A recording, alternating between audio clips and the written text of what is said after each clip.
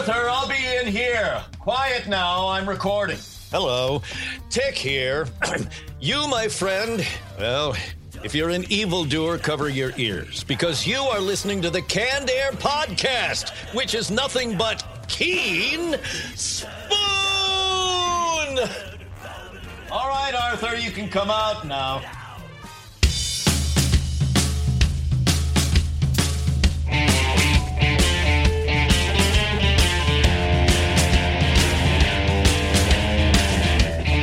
Hello, everyone, and welcome to another episode of Canned Air, your tribute to comics and pop culture. I am Jeremy Colley. I'm Jack Doherty. And I'm Randy Hartbrook.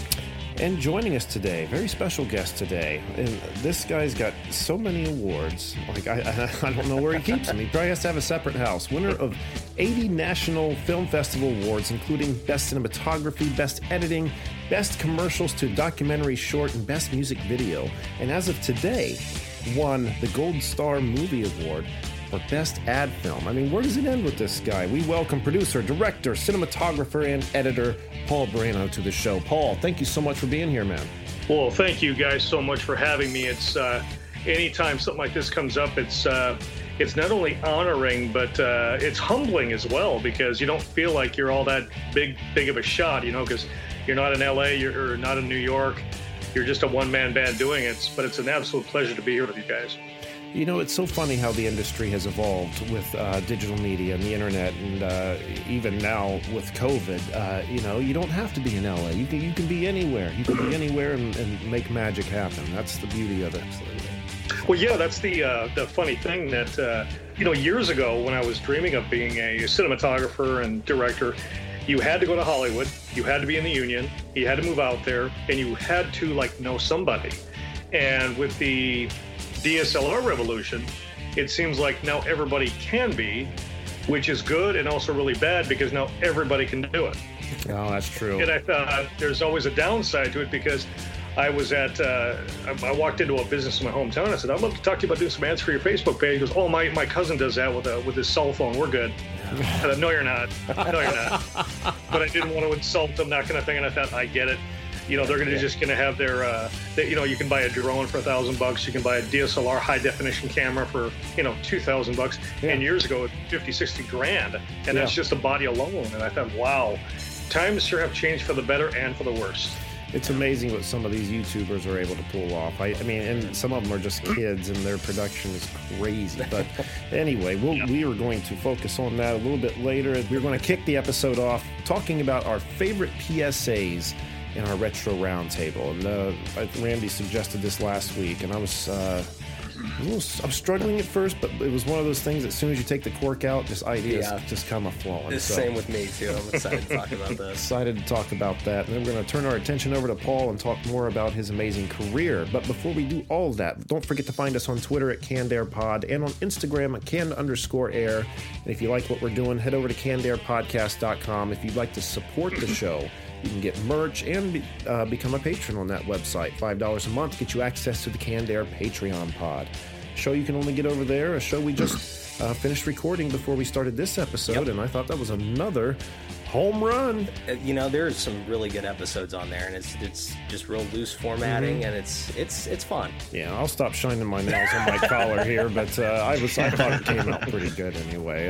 What else we got, Randy? So if you're sitting around not doing much on a typically Tuesday night, check out Jack and I's. We play Jackbox games on Facebook, Twitch, and YouTube. Join in the fun, hang out with us, listen to Jack and I make total idiots of ourselves. And if you are doing something, change the books. It doesn't have to be if you've got the time. If you do have plans, change them. Make a point to be at the Jack and Randy show. I'm sorry, what was it? What do you we call don't really have a Jack and Randy.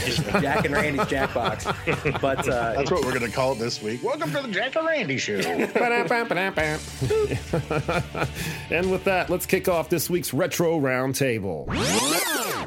It's showtime. Got it, dude. Spared no expense.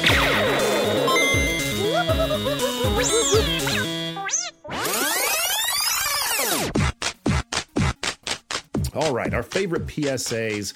How about Jack kicks us off this week? There we go.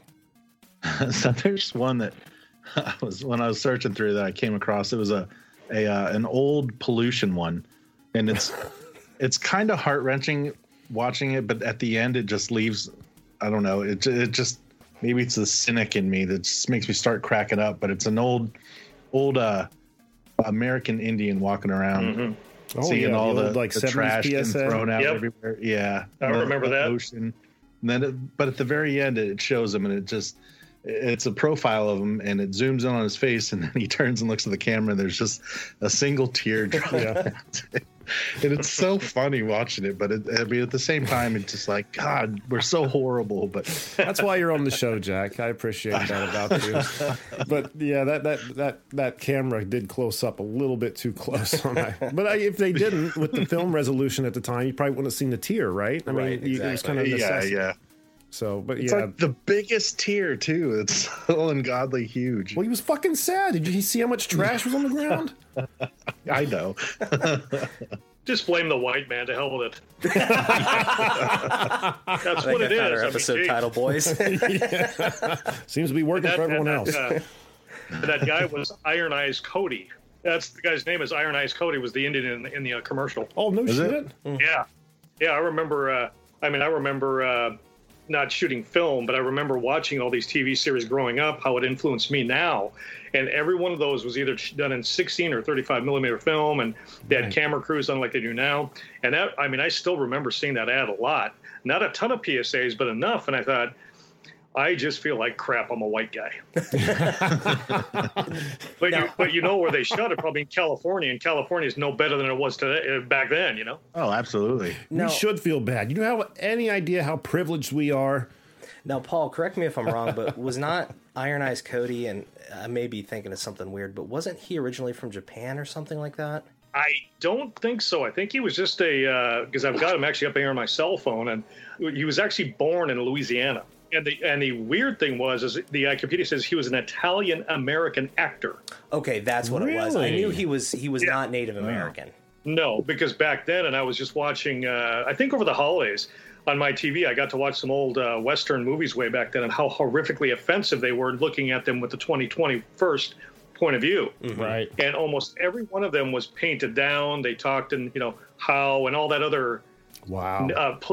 All the other stuff would get them sued now. They would never make that now. Sure. And I thought, wow, how did they get away with this? And I thought, well, money and political influence and all that other stuff. But nobody was thinking about that. They just thought money, and we can make it. And I was watching all this from Charles Bronson played Indian because he looked like one.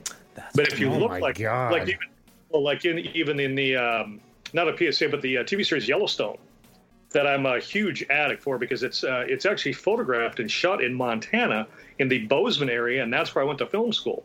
Oh, that's awesome. So it's awesome. And Monica, who plays one of the characters, I think her name is Kelsey Asbilly or Asbill. Anyway, she's supposed to be Native American. Well, she's Japanese or Chinese. Okay, maybe that's. But she looks like a native. Yeah, and to me, it's just I love her. I mean, she's a great character. But I thought, I believe it. If I watch it, I believe it because she looks like it and so forth. And I thought, I think her father's Japanese or Chinese. Okay. That's crazy. Wow. I would have never guessed. I mean, he looked like he was full-blooded Native American. Like, wow.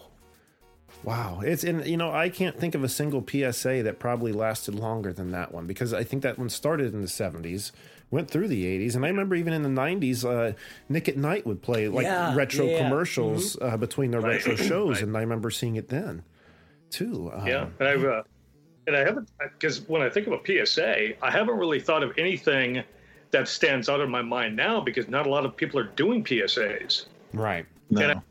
Unless I find one on YouTube, because on YouTube, years ago, this is when MTV used to play music, and now it's just crap. Yeah. They should say CTV, but that's a whole other issue right there, is CTV. But they were playing every music video that ever invented because MTV stopped playing them. Now YouTube, you can go and find any PSA you ever wanted to. And I thought, this is great just to look back and see how either good they are or how horrifically bad they are. It's interesting. It really is, the history of the PSA. Because when I was looking on YouTube at some, it seemed like for a while there they, were trying to hold some real moral ground, make a difference. And it seems like over time, they kind of became a joke, like especially like on NBC. Like, oh yeah, the more you guys remember, the more you know. Oh yeah, that was like the last dregs of PSAs. They don't even do those anymore that I know of. Well, I think you're right. I don't know. I don't have network television anymore. I haven't for some time, and I don't know if they are or not. But looking at the more you knows, like on YouTube, like through the 80s, through the 90s, again, it seemed like they had a pretty strong objective. We need to get people to care about their kids, need to get kids to stay in school and away from drugs. It seemed to be, the main objective of all those PSAs. But then I saw some that had people from The Office, like Pam and Dwight. And I was like, were they really still doing those at that time? And so I clicked on them, and they were just bullshit. It was just them saying stupid stuff like as a promo for the show. But at the end, still that same more you know come in. And I thought, man, that's kind of deceiving, isn't it? A little bit? Well, it's interesting when you look back at those, because I remember it was some actor, I think Eric Stoltz was in a... No, I'm sorry. It was Eric Stoltz, and it was another woman, Victoria. She was on Saturday Night Live in the 80s, and she did a commercial, and I thought, some of these actors, it's like their first job. And that's how they're going to get their SAG card. So they'll do a PSA just because they're being paid. They don't care what the deal is. They just want to get paid. So I thought, I know Steve Carell was in, I think, a Burger King ad. Right, he was. And I thought all these other actors are in PSAs. And I thought, these are good because you have somebody who's probably an Oscar-winning cinematographer shooting this. So, of course, you want to do it. You want to make somebody look really, really good. And I thought, it doesn't surprise me anymore, except if an actor does porn. I thought... Yeah, it's still sketchy, but he won the Oscar last year, that type of thing. And I thought, well, I was listening to an interview with Wally Pfister, and Wally Pfister is the cinematographer of the Batman trilogy with Christopher Nolan. Oh, wow. And I was listening to him because he left and he went on to direct. And he said, one of my career choices early on was commercials and so forth. And they were called erotic thrillers. They were like high-end porn films, but they weren't. They were like Playboy features. Okay. That's why they call it erotic thrillers. And I thought, okay. So I'm not going to judge you. You're working. Why? What the hell, That's how we got to know, like, it's Christopher Nolan. They played a lot of those, like, on HBO, like, after 8 o'clock, right? Wasn't that kind of the... Yep. That was the... Because I was watching them... God, this is just before I joined the Air Force, way back in 1988-ish. Andy Sedaris was the guy making them, and they weren't adult, but they were like watching Playboy long feature videos because they had, full, the bodies of the women and the men, but it wasn't categorically adult, but it kind of was. It was more tastefully done. I thought, got it. That's kind of the difference. And I thought, still, I liked it. It just didn't show penetration is what we're getting at, right? I mean, you saw the naked people, but you didn't see any details. It wasn't like a violent medical video. It wasn't like that. So it's funny. I used to work at a record store, late 90s, early 2000s, and VHS was still, a thing. Right. DVD was just coming in, and we had a whole section at the back of the store that was nothing but those Playboy videos, those, softcore things. And we had to keep people back there all the time because people were stealing them all the freaking... It was like the most stolen thing in the store were those tapes. I'm like, why are you keeping them in the back corner of the store? That doesn't make sense. It's interesting, too, because I remember a VHS myself going to all those, and you feel like you're doing something naughty because you're still like that young age to where it's like, if you look at a Playboy, you have to look at it really quietly because even though you may be reading an article, it's still Playboy. Yeah. And I remember seeing all these videos that were like that same style with, the actress was Tracy Scoggins, and she was in a video. And it was a very well done because I looked at the IMDb page on it and I thought, I need to know what this video was because this is way back when. I still remember it. Well, the actor Mark Singer was the lead. And he had come from Beastmaster, all these movies of the 80s. Mm-hmm. And it was really a good-looking film, but it really didn't have much of a plot to it. And the big deal was that she was getting undressed and she was in her bra and panties and she was dancing to this music, cutting back and forth with these guys who were going to assassinate the president. What the hell does this have to do with anything? Because you don't really know. It's like, I'm going to continue to watch because she's dancing in her underwear. The hell with it. But it was that style of movie that did not change for like 2 or 3 years. Right. And they were making tons of them. Yeah. And they would have deals on the back like a PSA for don't smoke or don't have sex or whatever the stupid thing is just to keep their butts legally done or whatever. I thought it was just funny because Just a last who the minute hell's making this backpedal. movie? Yeah. Yeah, and some very famous people were working on it back then because it was like their first job. Crazy. That was incredible. Interesting. Again, how the times change, right? Yeah. All right. So, Paul, what about you? A favorite PSA? Oh gosh, when I was trying to figure out, because I've been kind of busy doing some family stuff down here, and I was trying to look up a PSA that was my favorite, but I couldn't think of one except one that I actually did. But it was a local.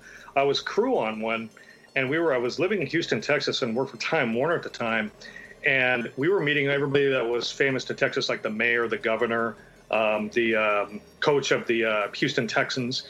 The Houston Texans football team had just formed the first 2 years that I was there. So it was a big deal. And I got to meet some famous guys. One was the mayor of the town. It was just a small PSA that I was a grip and lighting guy on. And I'll always remember that because it was started off as black and white. And this is in the days of Beta SP 4x3.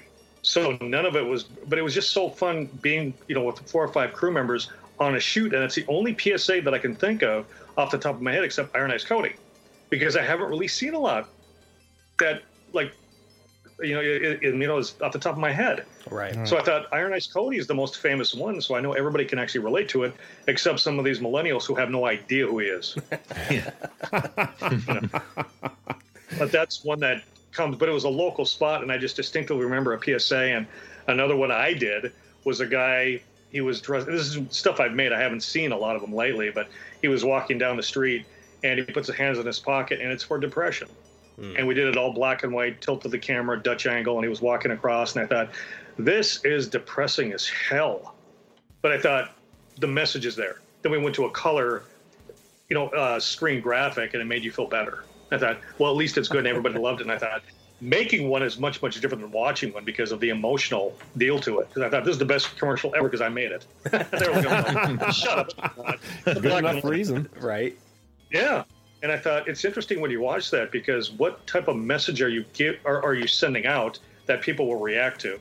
And now with social media, it's like everything's on Facebook. Yeah. Nobody's doing them anymore because everybody's it's going to take over Facebook. So I'm hoping I actually produce one lately, but I haven't found anything recently except maybe you guys maybe have sparked my memory about one I've seen. I'm sure we have a few here that are going to jog your memory. Randy, do you want to try next? So I've got a few that spark my memory. The first one I want to talk about is I was, as you guys were, I was on YouTube doing some research and found one, of course, Reagan era War on Drugs. Oh yeah, starring Mr. T. It Be the opens. fool who do drugs. He's literally sitting in a diner and he turns left to the camera. He's eating or something. He has a coffee mug in his hand. He's like, when people take drugs, I get real mad. He crushes the coffee cup, right? And he starts walking towards the camera, and he's like, it makes me real mad when the kids fool, and the kids do each other drugs, and you literally see him reach out and start strangling the camera, and he's shaking it back and forth, I don't like when kids do drugs, so kids don't do drugs. So it was like the original Vote or Die. Something like that. But you see, the camera's he's choking the camera out, and you see it start falling back, and all these diners are sticking their head over Mr. T, what the hell's going on? And at the very end, he lets go and he smiles. He's like, "Don't do drugs, kids." I'm like, "Well, no shit, they're not going to do drugs. They're not going in any diners now either." Gee, me. I don't want to go in there. Mr. T's in there going to choke me. I mean, I've never seen a commercial go from 0 to 1,000 that quick. I'm going to have to watch that one. Yeah, it's hilarious. I mean, I knew he had done some, but I didn't know it was that violent. I'm sorry, Paul, you were saying? No, I was going to say the PSA makes me not want to be a cameraman. Right? I don't want to be strangled by some guy on Mohawk. My God, man. Especially you touch with the his camera, arms you as touch big me. as he had. I mean, it wouldn't take long. Would Yeah. He was full on Clubber Lang, right up until the end, and then he does this real sweet smile, and it's so jarring.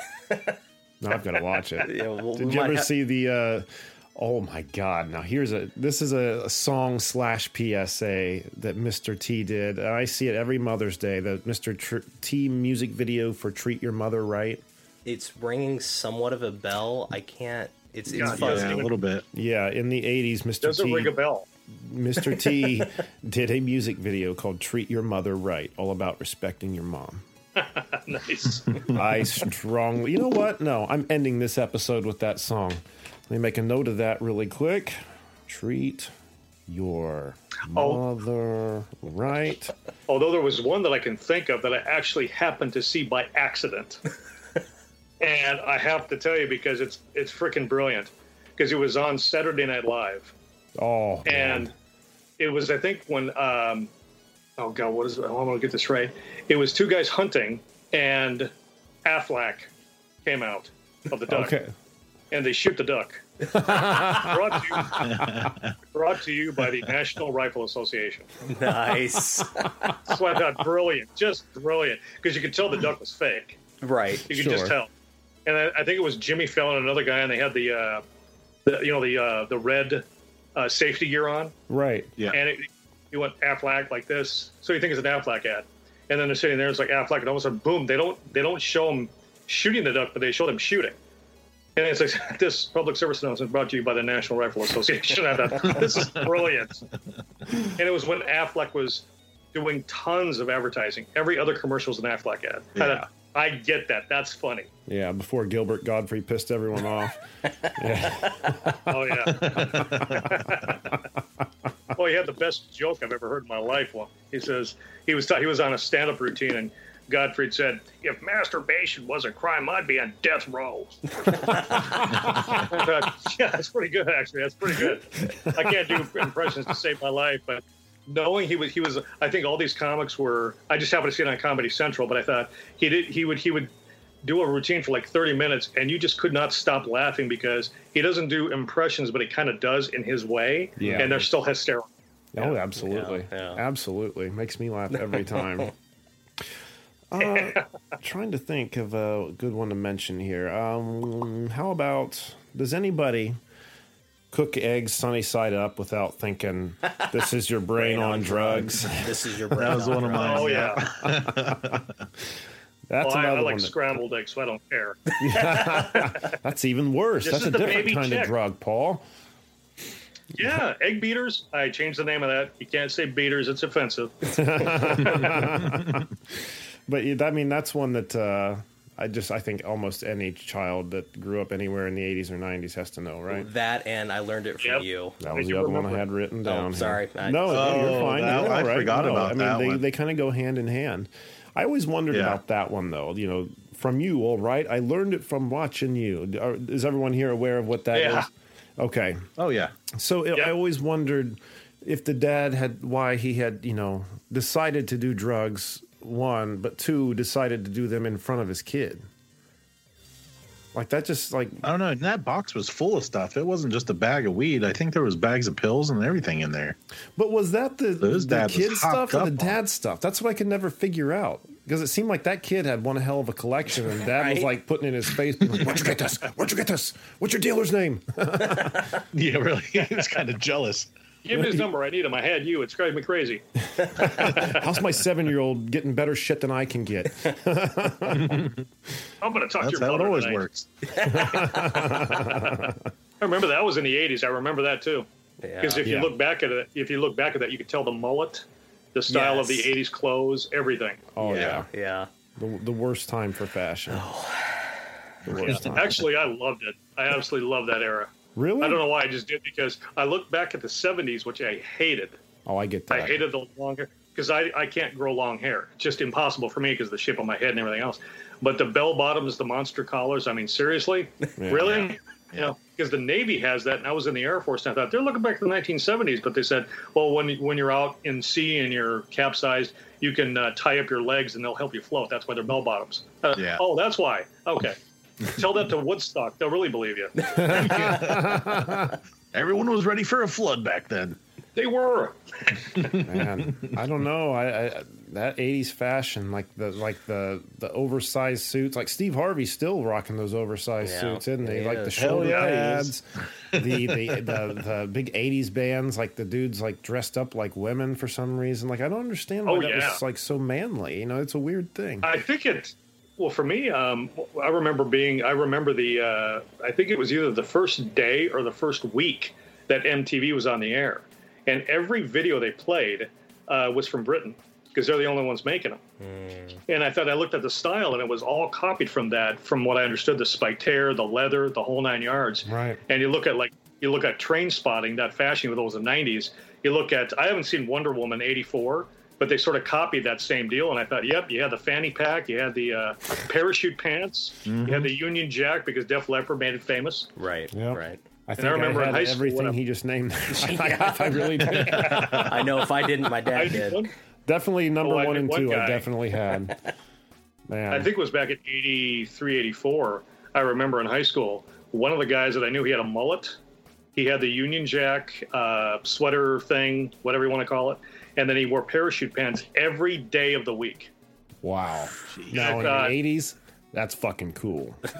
Oh, yeah. So, I mean, the mullet was cool, too. And I just, oh, God, please.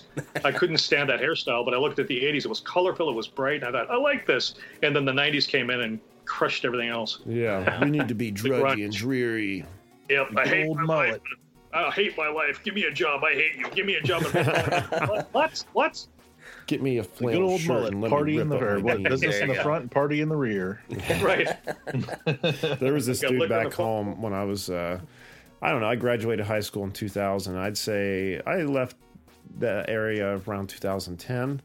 So 2010's far too long to have been rocking a mullet. But there was this dude who was running through town, not only rocking a mullet, it was a hell of a mullet, and he was proud of his mullet. And the thing is he's not a dude who was from the era. Okay. He was younger than I Oh, was. jeez. He just liked the mullet. And so, I mean, like, this dude was the word on the street for a long time. Like, hey, have you seen so-and-so's fucking mullet? Like, it's getting bigger. Oh, jeez. When's he going to cut that shit? I mean, hey, props for him for getting noticed.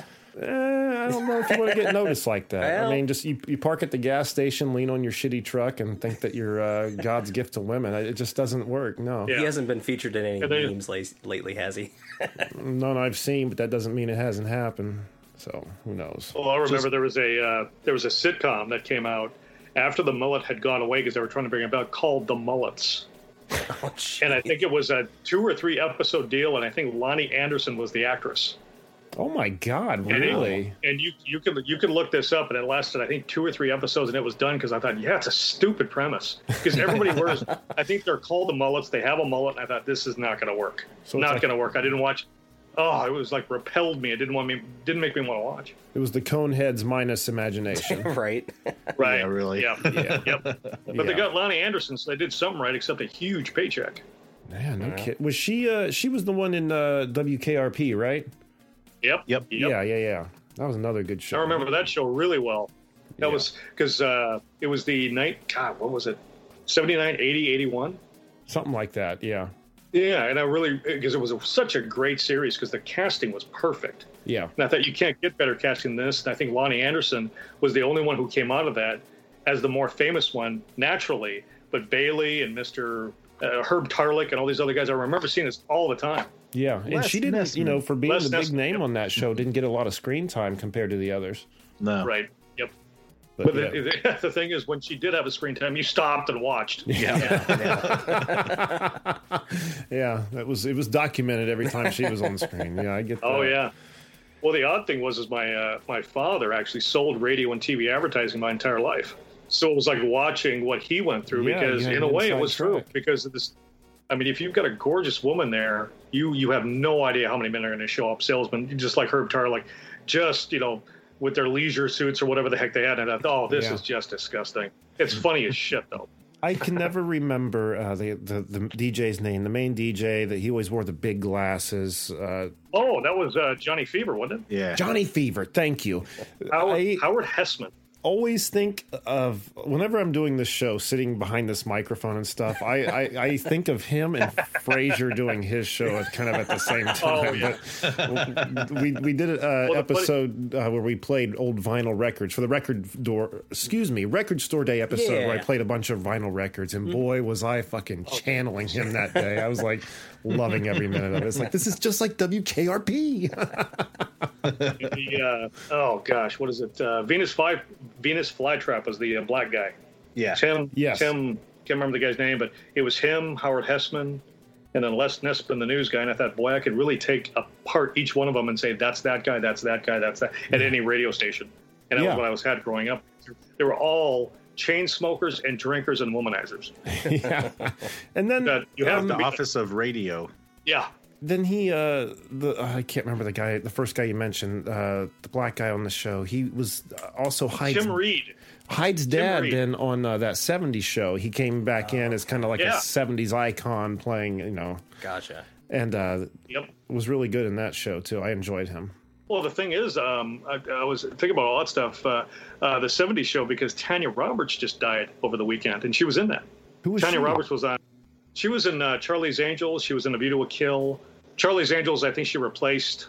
No, who was she on the Kate- 70s show? So she was, the redhead's mom. Oh, Donna's mom. Mitch. Yep. Wow, she died? Yep. Yep, she died over the weekend, and I saw it on a Facebook page of people who are, I think, agents in the business, and they said, no way, she was only 65. Yeah. That's crazy. I was going to say I she thought, wouldn't. wow, and they were just playing A View to a Kill on this TV that I'm watching. They have like 007 reruns on there, and I thought, wow, I cannot believe, because that was back in '85, and she died at 65. That is I thought, nuts. geez. Yeah, it was January 1st, I think it came out. Oh, Actually, I did not don't know think that. she I'm gonna have did to look die. that I'm up. seeing here, and it says it was a mistake that she is still alive. Oh, jeez.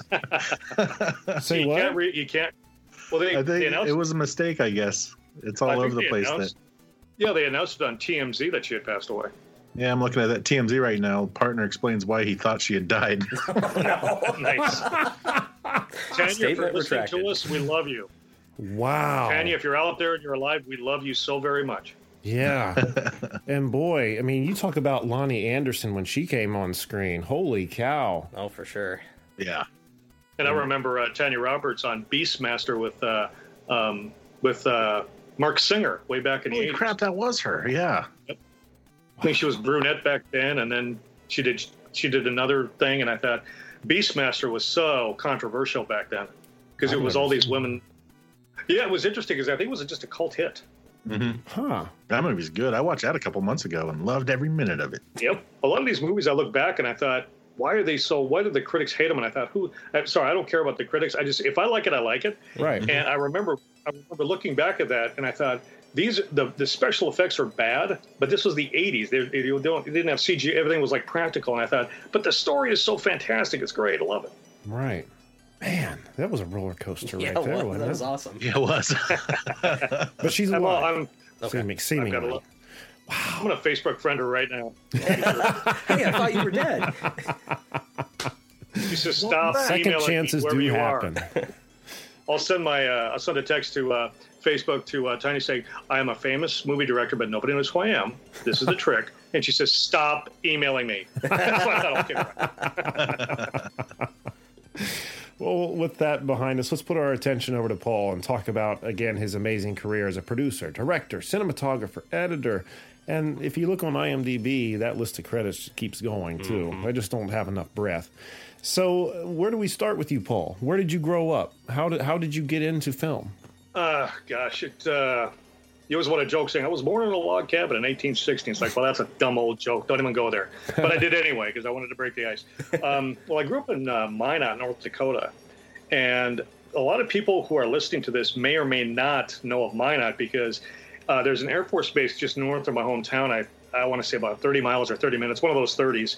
And tons of people have come and gone through Minot. And it's North Dakota is not really a tourism state, unfortunately. They kind of are sort of old school, but it's a place where you can raise your family, kind of like Mayberry, with okay. Opie, It's sort of like that because when you go to a state where it's primarily farming and agriculture, the biggest city is about 200,000 people. That's Fargo.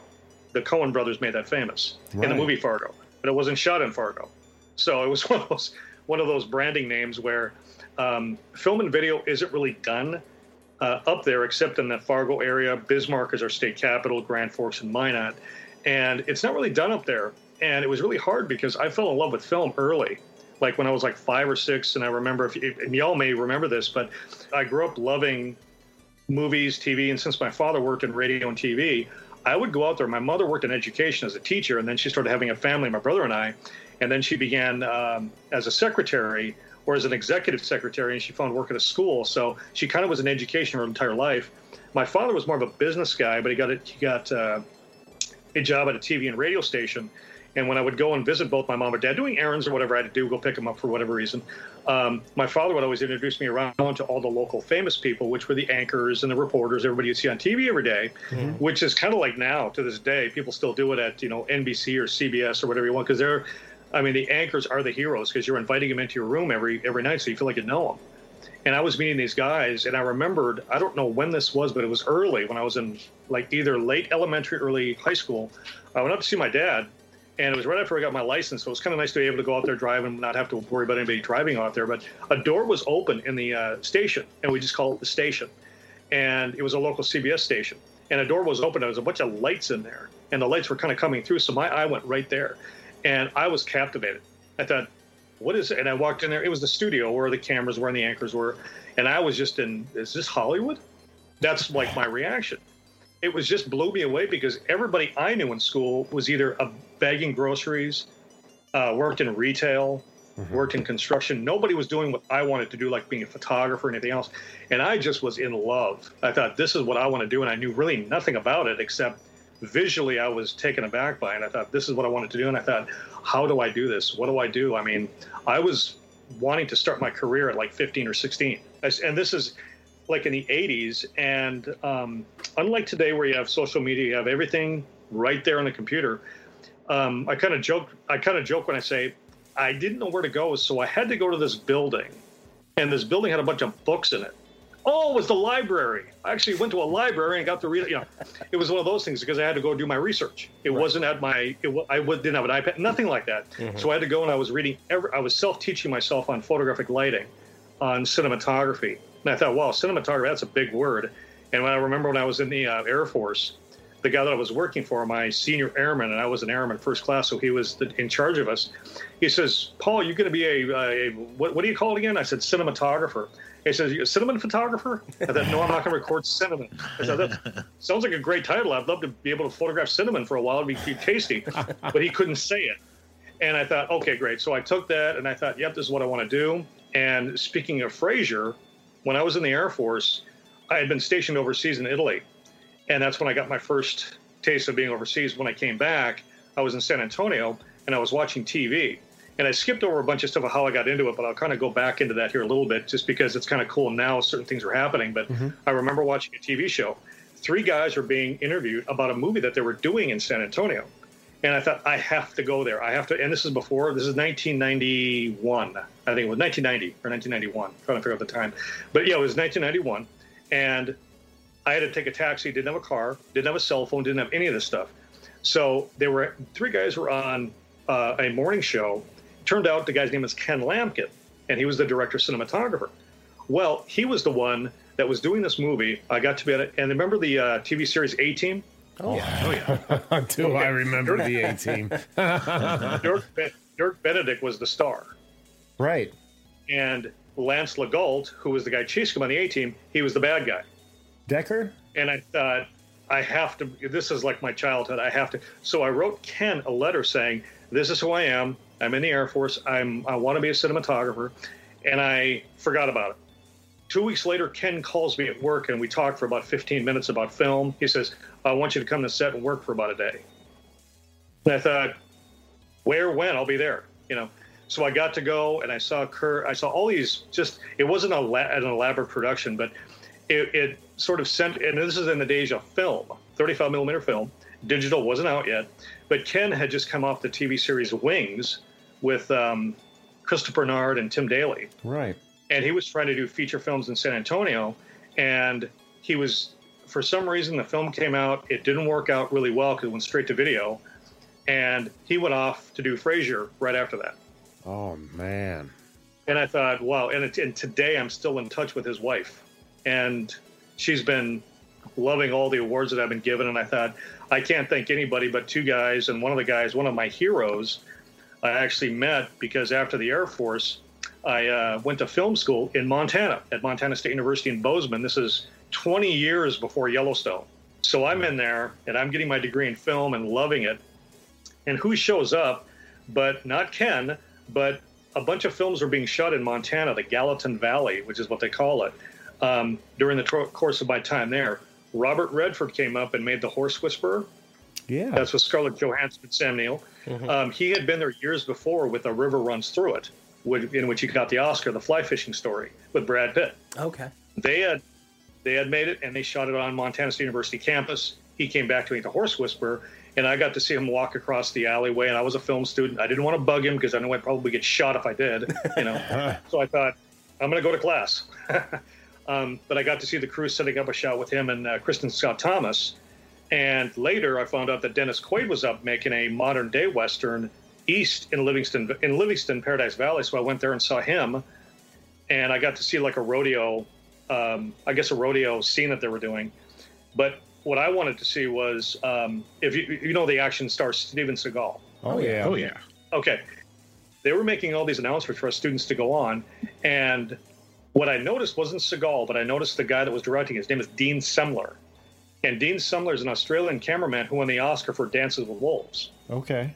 He did Mad Max, Apocalypto, Mad Max 2 and 3. I mean, this guy is Mr. Legend in the Australian industry. Yeah.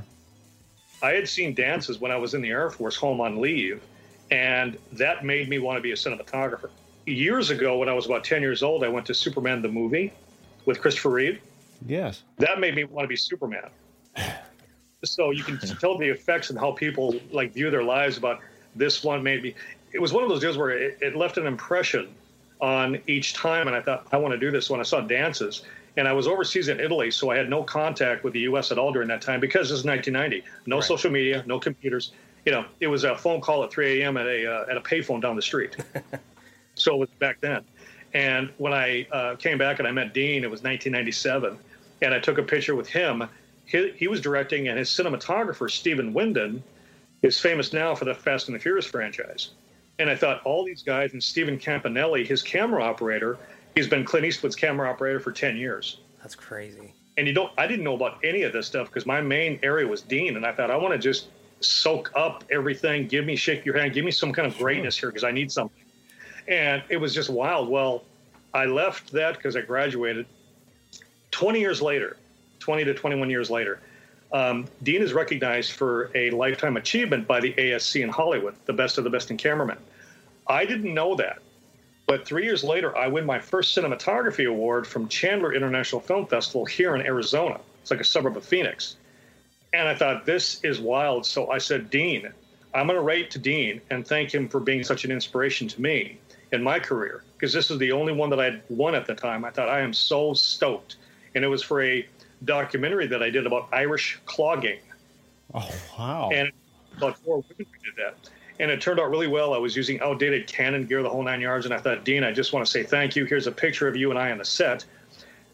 About a week or two later, Dean calls me 3 times, and I miss every call. Oh, no. Oh. And I'm thinking to myself, I was out of town one night, didn't know where he was, didn't know if he was in Australia or LA. I had no idea. He calls me again, and I'm on the road. I can't hear anything. Nothing, because you're on the road and it's loud. Sure. So I thought, this guy probably thinks I'm the biggest jerk in the world for missing this. I was like, what am I going to say to him if he calls me again? I don't want to call him and apologize. I'm a moron. I'm an idiot. I'm at work. He calls me a third time, and I can't talk because I'm at work. So later that night, he calls me, and I didn't even say hi. I just said, Dean, I am so sorry. I was groveling like an idiot. But we ended up talking for about an hour and a half about film. And I thought I still couldn't believe it because he talked about these cameras, and he joked with me, and he basically talked to me like I was his equal. And I am so not. Because he is a legend in the Australian community, just a legend. And I thought, Dean, I just wanted to see how much you inspired me. And I didn't ask him for a job. I didn't want to do any of the typical stuff that fans do about a person's work. I just said how much of an inspiration you've been. And he said, I'd like to see some of your work.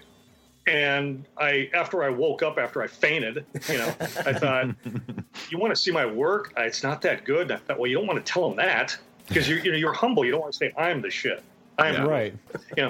But he said he enjoyed it, and we sort of fallen off last couple of years. But that is something that I remember watching a documentary that he was in, and I think it was a movie he did called Razorback about a giant boar in an Australian town. It was a horror film, terrorizing a horror, like Cujo with a boar. Right. And And Steven Spielberg called Dean up and said, "Hey, great job. Love your work." Never had offered him a job. Never did that. But it was one of those moments that it was like the phone call of your life. Right. Sure.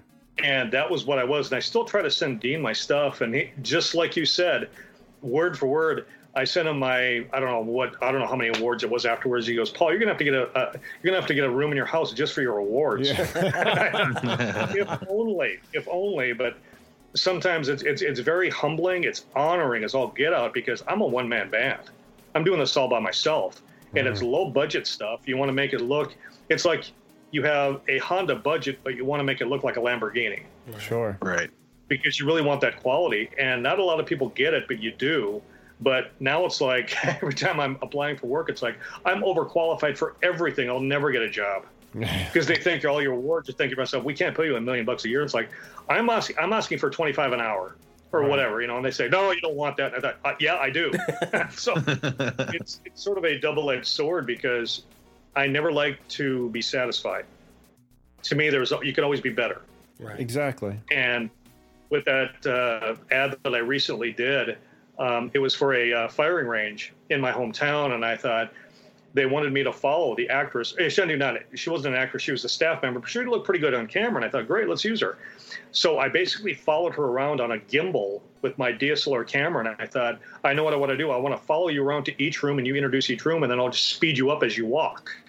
I had it in my head, and it worked out fine. And I thought, I'm going to show this to a producer that I know in Florida, because she contacted me about DPing and editing some films in Florida. And I thought, great, let's do it. But because of COVID and all this other stuff, we have to wait. Sure. So I thought, I'm going to send this into a film festival just because. And then I ended up winning best ad this morning, or I think this morning. Yeah. Best ad, and it was in Newark, New Jersey. Wow. And I thought, I really don't care where it is. I don't care. Just add it to the pile. But yeah, and it was just wild, because I did my first documentary feature film last year about an oil company out of Williston, North Dakota.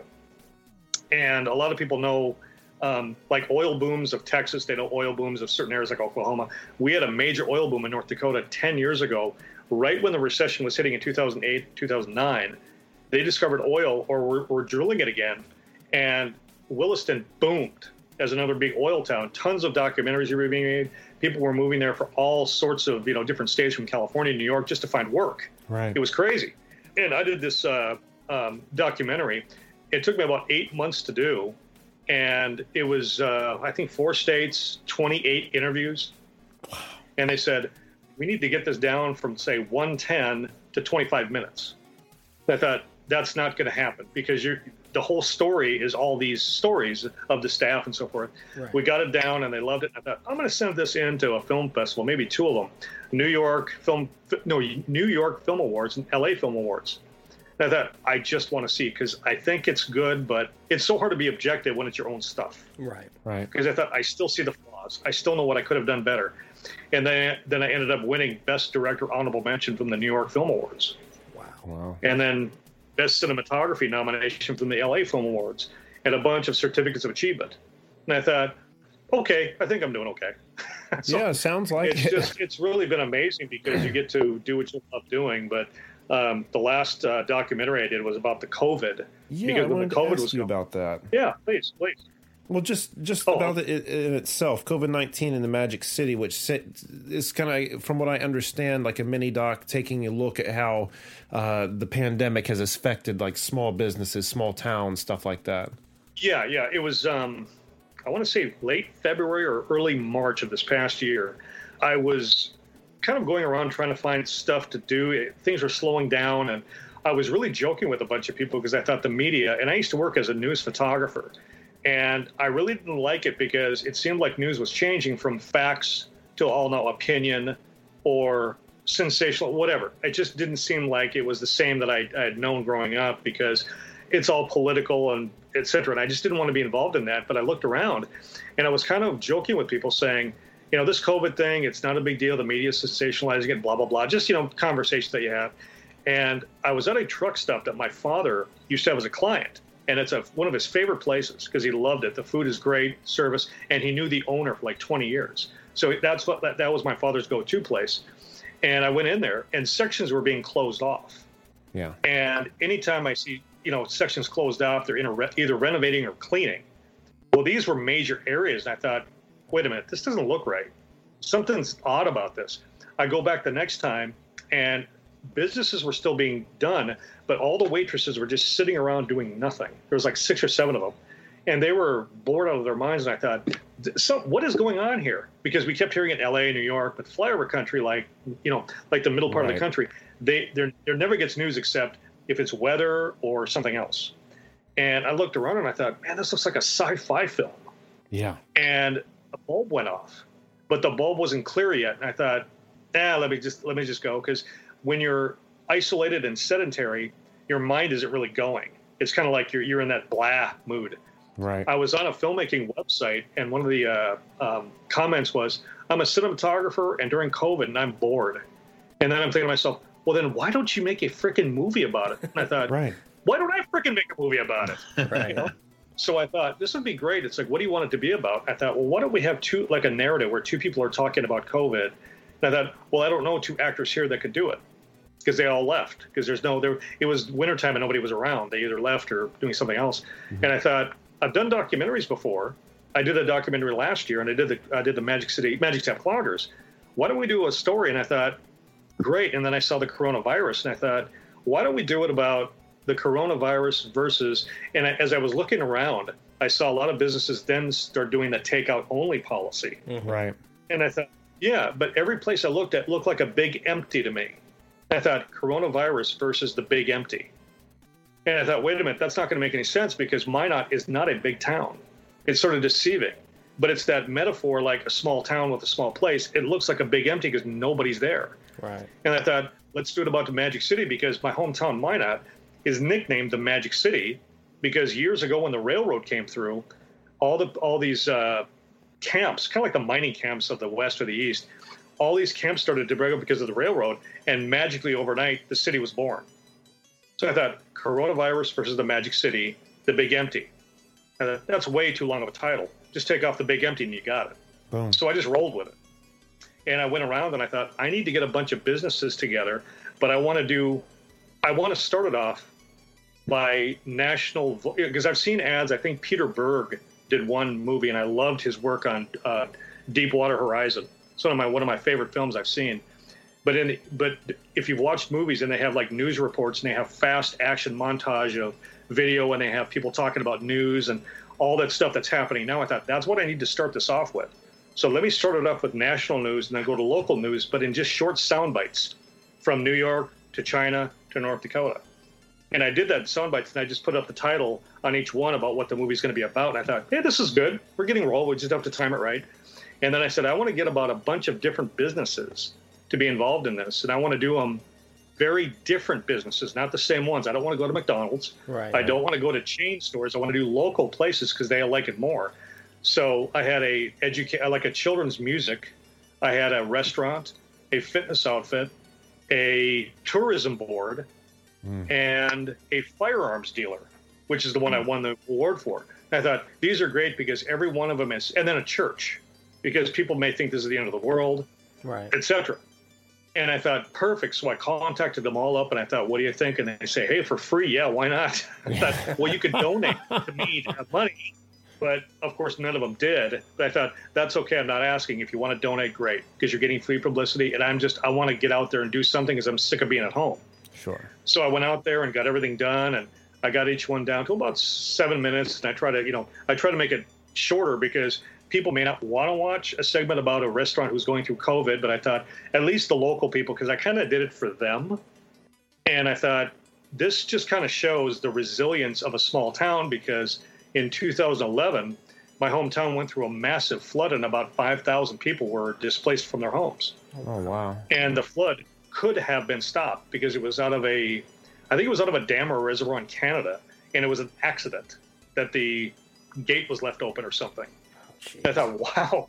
And my home where I grew up in missed the flood by 1.5 feet. Wow. So when I did this, I thought, I want to talk about COVID, because where that was a natural disaster, and we have blizzards up there, this is more of a government-controlled disaster. How do they differ? And how do you? And because this is 2020, And I was talking with a buddy of mine who lives in Tioga. And Tioga is a small town northwest of us. And they were feeling all the success from the oil field because they were kind of in the hub of it. And we were talking about doing a documentary called Tioga, Our 2020 Vision of the Future, because there's tons of expansion up there. And I thought, let's kind of use that and say, since this is 2020 and COVID, how clearly do you see this disaster ahead of you? Are you depressed? Are you pissed off? Are you optimistic? And every one of them was so optimistic because that's the resilience of the small town. I thought, let's talk a little about the COVID, but a lot about the positiveness that they'll see, rather than seeing some hokey farmer someplace talking in a really weird Norwegian accent and then being made fun of.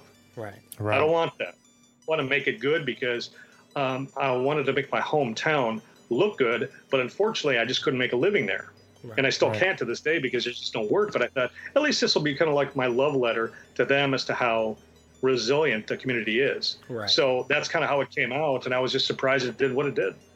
It's cool how film can do that. I mean, you know, when you look at it on a surface level, you know, it's like, okay, how this, you know, affect and probably screwed over a bunch of people. But, you know, at the end of it, you know, the message wasn't just about look at what COVID's done. It's about the resilience of the people working together in this community. It's a cool message. That's really awesome, man. I really enjoyed it, and it was interesting because one of the things, a bunch of my family live here in Arizona, and I was contacted, I think, by another guy here in town. I won't mention his name, but I still want to be able to, I haven't met him yet.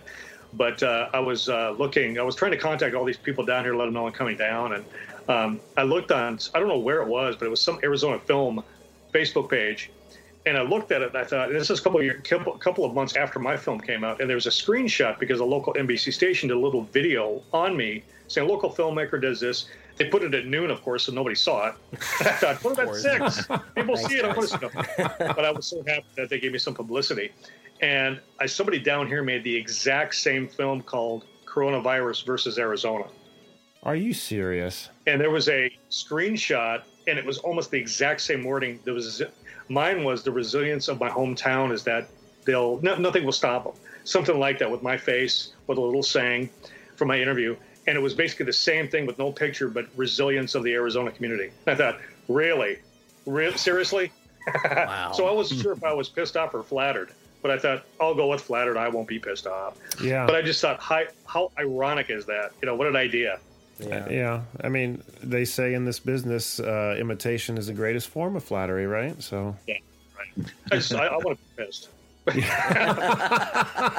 my idea. I knew I liked you, Paul, because I like being pissed off too.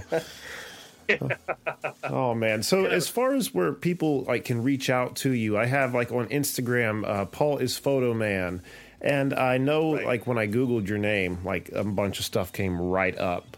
Is there anywhere specific we should be directing people? You could actually, my email address, I've got 2 emails. I'll give you the one that makes more sense. It's paulisphotoman@yahoo.com. And they could reach me anywhere because I'm here. I'll give you my website here in a minute. Because one of the things that I've been trying to do is I'm trying to gin up work. But of course, what I'm looking for is full-time work in video because when you're new to a location, it's very hard to do freelance work because nobody knows you. Right. And right now I'm competing with guys that are 30 years younger than me who have disposable income. Where the hell they have that, I have no idea. Because I thought with COVID, it's like, what the hell?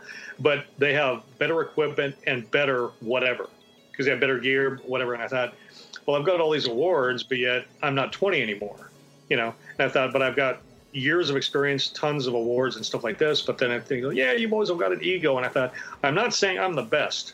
I'm not, because I'm not. But I feel like I've got a little bit more than you do by way of experience. So it's sort of a humble pie on both ends. Hey, I'm credentialed, all right? I'm not saying I'm the best. My spare room is. Well, my mom told me I was, so I just believe it. That's the highest of the high right there. If they wanted to go, I've got a Wix site if they'd like to look at it because I have 2 of them actually. One is mainly video, and the other one is video and still photography because I do pretty much everything. But it's paulbrenno.wixsite.com and then / I believe it is PB Films and Media. The other one is exactly the same thing, but it's just PB Films. Okay. And if they want to look that up, they are more than welcome to. And My Instagram is I think it's at Paulus Photo Man, and then Facebook. I did change it because I got hacked on Instagram, so I had to start all over again. Ooh. But yeah, it's just they started putting a bunch of stuff up that who the hell? It's like the chicks are hot. But come on, But it was one of those. It was like one of these adult stupid things, and I thought, please just stop it. You got way too much time on your hands. Yeah. But I think it's Paul Brenno, cinematographer, videographer, photographer, or they can just email me, and I'll just email them. It's a lot easier because I'm trying to get the website where it says Paul Brenno Films, and I had Squarespace, or no, it was a Squarespace, that website, but unfortunately, it was charging me per month, and I just couldn't. I was trying to save all the money I possibly could, and Wix is free, and I thought it doesn't look good, but right now because of COVID, not a lot of people working, I need to do this just for free. Sure. So I'm trying to put all my awards on there, but it was interesting. I would love to hear what you guys have to say about this, because I applied for a job here in Arizona, a government job, and it was exactly what I was looking for. I thought, this is great. And then I heard back that they not only hired somebody, but the guy told me, he says, about the awards, you need to tone them down a little bit. Did I read that right? Did you read me right? It's like, I need to tone it down? It's like, tone what down? Because I've got all the gear, everything. And I thought, so I'm being punished for being good. For being Isn't successful. That what you want? This isn't the first time I've heard this in this industry. We had Neil Ross on just about a month ago, and he's did a lot of the voices of he was in almost every cartoon in the 80s, Transformers, G.I. Joe, all that stuff. But he said there was a time where in the industry, having those names under your belt was working against you. He's like, I couldn't get work to save my life. But not that that's the boat you're in, but I know exactly. This isn't the first time I've heard this kind of a thing. Yeah, well, it's interesting for me because when I look at, I've never looked at a resume, but I've seen them on to either copy them or be inspired by one. It's like, let me do this design or whatever. Sure. I kind of look at it like, if you're being, I'll give you an example of this. When I was in Houston, the guy that I worked for, the executive producer I worked for, Frank was an idiot. I don't know how he got his job, but the guy just did not have it. And whatever he did have wasn't good because they were trying to produce, I think it was a PSA or a commercial, and they had talent come in. I wasn't there, but one of the guys who had lived in LA, I got along really well with him and his wife, and he came aboard and he said, just check this out. I got to tell you this. We were having lunch. He goes, he actually told an actress she was too good for the part. And I thought, yeah, that sounds like an idiot. Yeah. That sounds like a moron. It's like, what do you want, somebody bad? Or do you want somebody who you can subpar on this? It sounds like an excuse sometimes, at least in that case. But and somebody asked me too. It's like, what about the maybe they didn't want to pay you enough? It's like, it's a government job. The pay is right there. That's why I applied. It's exactly what I was searching for. And during the interview, it wasn't him, but it was his partner. I can't remember she was the director of something or PR something. And she said, if you could have any dream job, what would it be? And she stopped me. She goes, other than this job, because they knew I was excited. Okay, this just sets a person up for complete confusion. Yeah. It was just like, I think you want somebody who, number one, you can control and you don't have to pay as much, but just say it. Don't waste my time. Right. Right. And I was talking to some guy down here, and I have a feeling that Arizona may or may not work. I'm hoping it still does. But the oldest guy on their squad or on their team was 29. So I said, yeah, you want young and cheap because I was like that. I'm 52. It's like, if you leave, just go. Just leave me alone. I don't have time for it anymore. But you're sort of dealing with all that stuff now with age and ageism. And, if you're shooting for like 10 hours a day, your back's going to hurt because, we can't have that. Well, get used to it. It's called age. Right. It's called the human condition. I'm also probably going to mess it up half as much as your 29-year-old. Yeah. And I was having a talk with the guy, too, and he says, yeah, but your back was hurting. And I thought, well, yeah, give me some Advil. I'll sit down for 5 minutes. I'll be fine. And then they looked at the product, and he said, damn, you do good work. But your back. I thought, you let me worry about my back. Right. That kind of thing. And they really gave you that much shit about your back? Yeah, because the client complained about it. And I thought, well, the client wanted me to do another video for him. After I took some Advil, I was fine. And he says, yeah, but you're back. And I thought, if you were so obsessed about this, don't hire me then. I'll find somewhere else to go. I don't need the confusion. I don't need the frustration, because it's not a ton of money, but it's work. I mean, it's one thing if you're going in there with a walker or something, but I mean, yeah, right. Gee, man, that's crazy. Yeah, and I've seen so much of it, and I thought, well, good grief, I've had this since I was 20. Can you basically, bend over and vacuum or do the dishes for 8 straight hours without a break? No, I don't think a woman could do that, and a woman probably has a stronger back than I do, or anybody does. Shit, here at 40, I can barely do it once. Like I'm a mess. So it was really wild to go there, and I thought, really, it just made me think a little bit about, well, maybe if that Wolverine skeleton thing is around, I can go get that. Oh, man. That whatever it was called. That adamantium or whatever the hell it's called. So give me that. Be painful, but worth it. Painful, but worth it. Claws of steel. Don't piss me off. Be held to operate a camera with those fingernails. You'd maybe get it once, and that'd be it.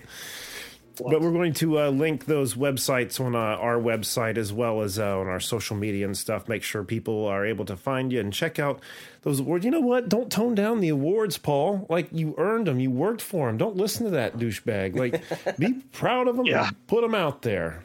A lot of times the people, you try to be humble. You try to be confident. But I've met people, I'll tell you this real quick story here. I lived in Dallas for about a year. This is 6 years ago now.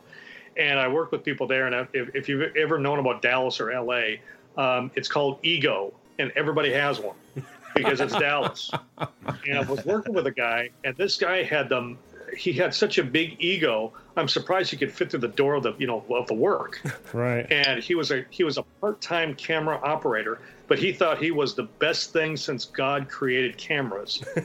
And I looked at his work, and his work was shit. But then you told him how bad his work was, and he would leave and pout.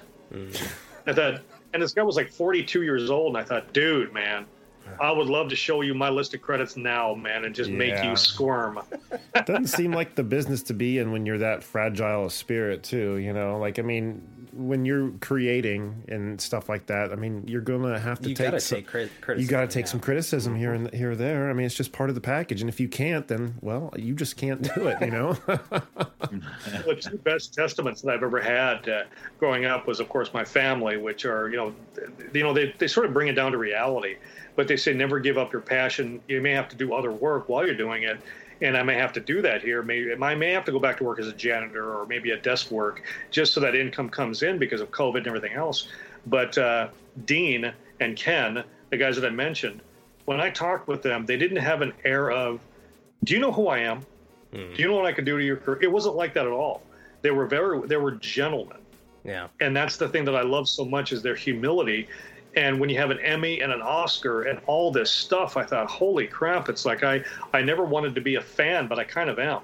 Because I want the work to be good, and I want to be humble. I want my work to have the ego, not me, and be like a down-to-earth guy. And I thought, that's what I really learned, specifically coming from North Dakota, where it's very humble, you have to have that humility because everybody there is either a farmer or something else. And when you get into a business where you have egos, you really, really can tell.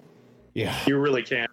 And both Dean and Ken were so humbling. It was like, man, I want to be like these guys. Because these guys, they don't have to tell people they're good. They just know they're good. And people know they are good.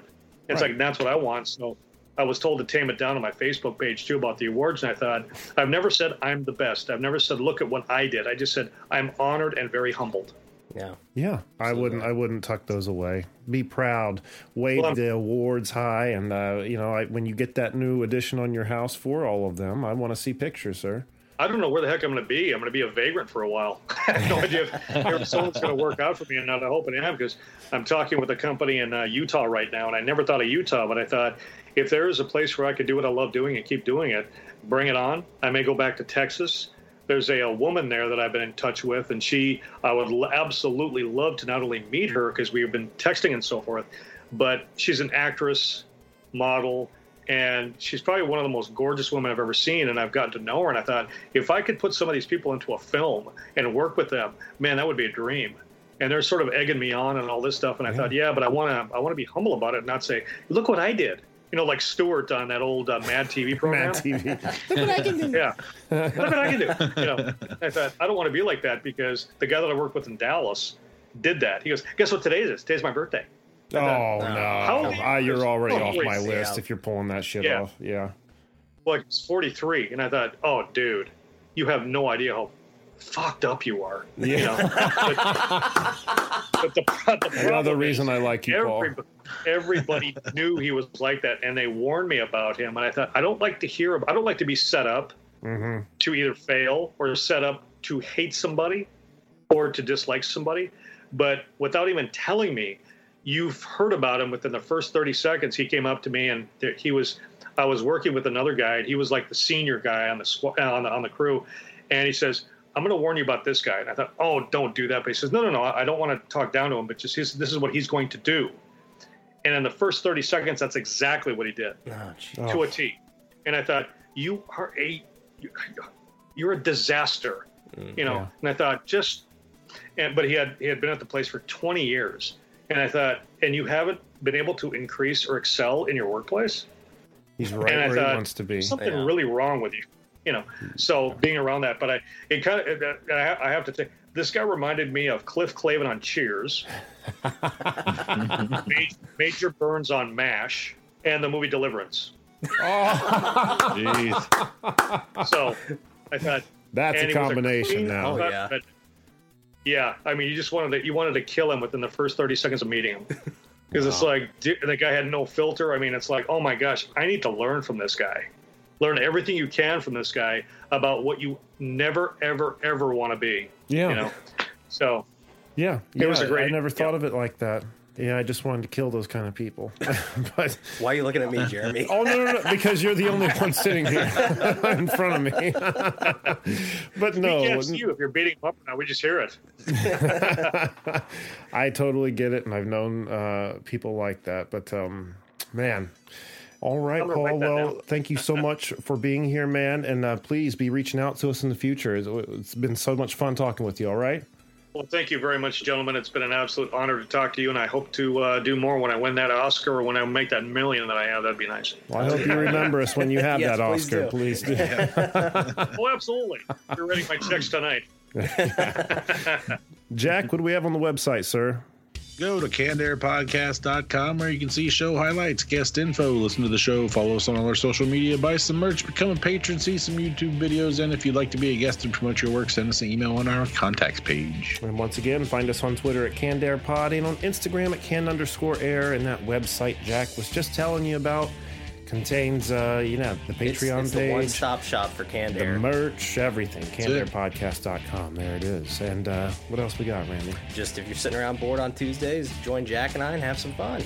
And stay tuned at the end of this episode because I'm putting on that Mr. T Treat Your Mother Right song just so everyone knows what the hell we were talking about. Or at least I was talking about because you guys looked at me just as confused. So, all right, I think that's going to do it for this week. So until next time, I'm Jeremy Colley. I'm Jack Doherty. I'm Randy Hardenbrook. I'm Paul Brenno, cinematographer. Thank you so much. No, thank you, Paul, and thank you so much, everyone, for listening. And always remember to be excellent to each other. Mother, there is no other like mother, so treat her right. Mother, I always love her. My mother, so treat her right, treat her right. M is for the moan and the miserable groan from the pain that she felt when I was born. O is for the oven with its burning heat, where she stood making sure I had something to eat. T is for the time that she stayed up nights and took my temperature when I wasn't feeling right. H is for the hard-earned money she spent to keep clothes on my back and try to pay the rent. E is every wrinkle I put on her face and every worry that I caused when I stayed out late. The last letter R is that she taught me respect, and for the room up in heaven that I know she'll get. Mother, there is no other like mother, so treat her right. Mother, I always love her. My mother, so treat her right, treat her right. Treat her right, treat your mother right. Treat her right, treat her right. Treat her right, treat your mother right. Treat her right, treat her right. She's a queen. only is one.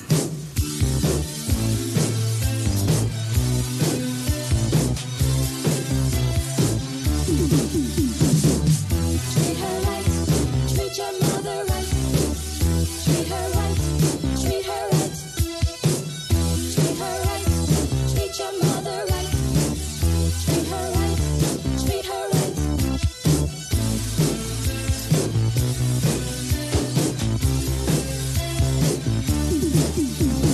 Mother, there is no other like mother, so treat her right.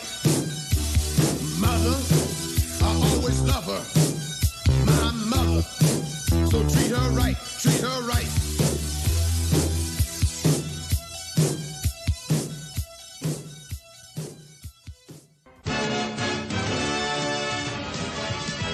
Hey Joey, the pond's frozen. Watch me ice skate. Wait, come back. The ice could break. Whoops. Help. Quickly walk back to the edge. Stop, you'll break through the ice. Snow job! Grab this branch. You should have been listening to Canned Air. Now we know. And knowing is half the battle. Snow job, how'd you get your name? G.I. Joe!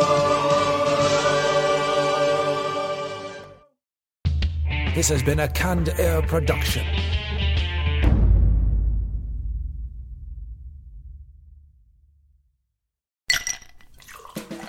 Hi, this is comedian and writer, and let's be honest, I do a lot of things. This is Dean Archipotis, the host of Whiskey Business, the podcast not so much about whiskey as it is one with whiskey. Yes, we drink and talk about whiskey, but we do so much more with so many interesting people. For example, we talk to comedians like Greg Warren. You know, I don't want to brag, but let's just say I can walk into a Red Lobster and get whatever. You know, I think the pause right there is probably more important than the word. Amazing athletes like boxing champion Buster Douglas. When a fighter's down and he's looking for his mouthpiece instead of trying to get up. That's when I knew it was over. Yeah, right? And yes, Bigfoot chasers. Do you believe in Bigfoot? And if so, does he really eat beef jerky? The Bigfoot thing is people have seen these, and I've seen a lot of compelling evidence about it. It's Whiskey Business with Dean Archipotis. Join us for what we call a good conversation with a good pour. You really can't ask for much more than that, can you, people? Check us out at whiskeybusinesspod.com, a proud member of the Evergreen Podcast Network.